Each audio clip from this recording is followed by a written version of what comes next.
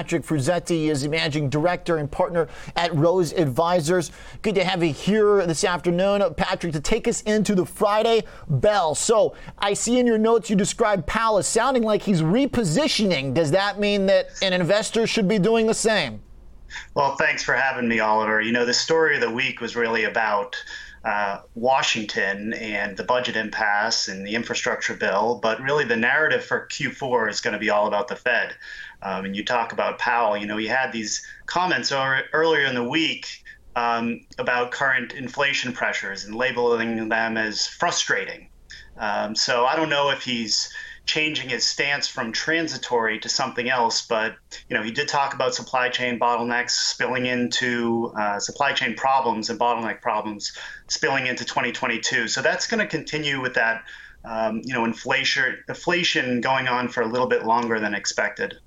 Does that mean that one should be more braced for inflation in their portfolio or avoiding areas of the market that have shown a susceptibility to higher yields? I think that's right. You know, just look this morning, you know, you were commenting in your last segment about personal consumption figures. Right. You know, they were up 4%. You know, that's the largest increase since the early 90s. So, you know, if you believe it's temporary, you know, I've heard Powell talk about lumber prices coming down from their peak, you know, down 65% from their peak. And you'd say, okay, inflation's transitory. But honestly, just look at But then that gas goes to 9-year highs. Yeah, exactly. Look at the price of shipping. You know, the Baltic Index. You know, shipping from China to the North American East Coast has gone up 7 times since pre-COVID, from $2,700 a unit to over $20,000. So I'm looking at those things and saying, hey, that's not just a one-off. I heard an analyst from Nomura, I think he coined it perfectly. He said there's a limit to how many price shocks we can continue to describe as one-offs. Yeah, it's certainly true.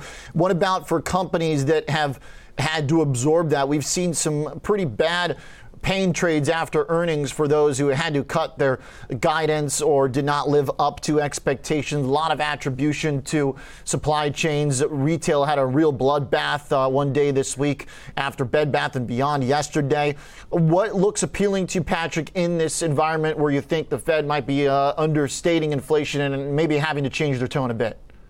Well, I really like the railroads as an example. One would be Canadian Pacific. They're looking to acquire Kansas City Southern.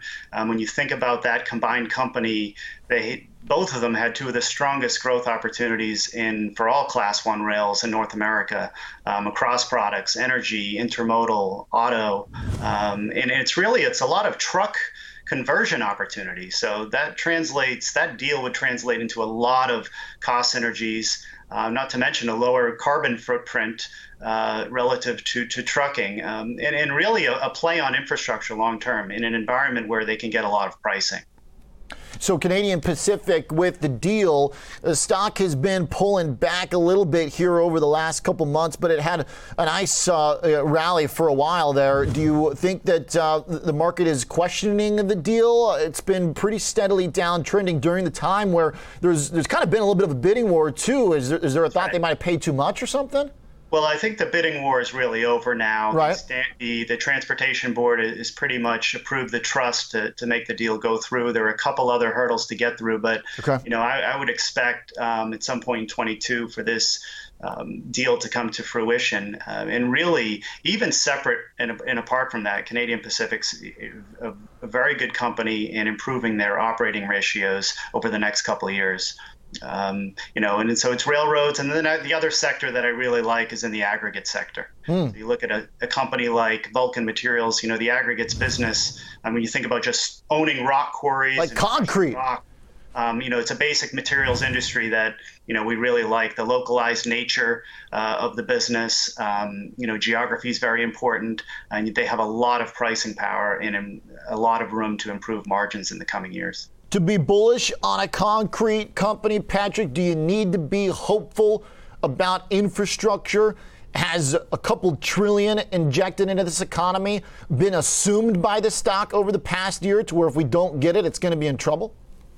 Look, the infrastructure bill helps, but that's exactly why I'm actually interested in it now. And in any sort of pullback, if there's a negative news around the infrastructure bill, I mean, this is a company that's still going to grow for many, many years. So again, it's about limited supply in this market. When you can find assets that are limited in supply, that's what we really want to go after. And so if there's a hiccup because of the infrastructure bill doesn't go through or isn't as large as others expect, that would definitely be a buying opportunity. Okay. Patrick, thanks for the explanations here on the Stock Picks. Like it, a couple we don't hear a lot. Appreciate you bringing them to us. My pleasure. Thanks, Oliver. Absolutely. Have a great weekend as well. Patrick Frusetti, Managing Director and Partner at Rose Advisors.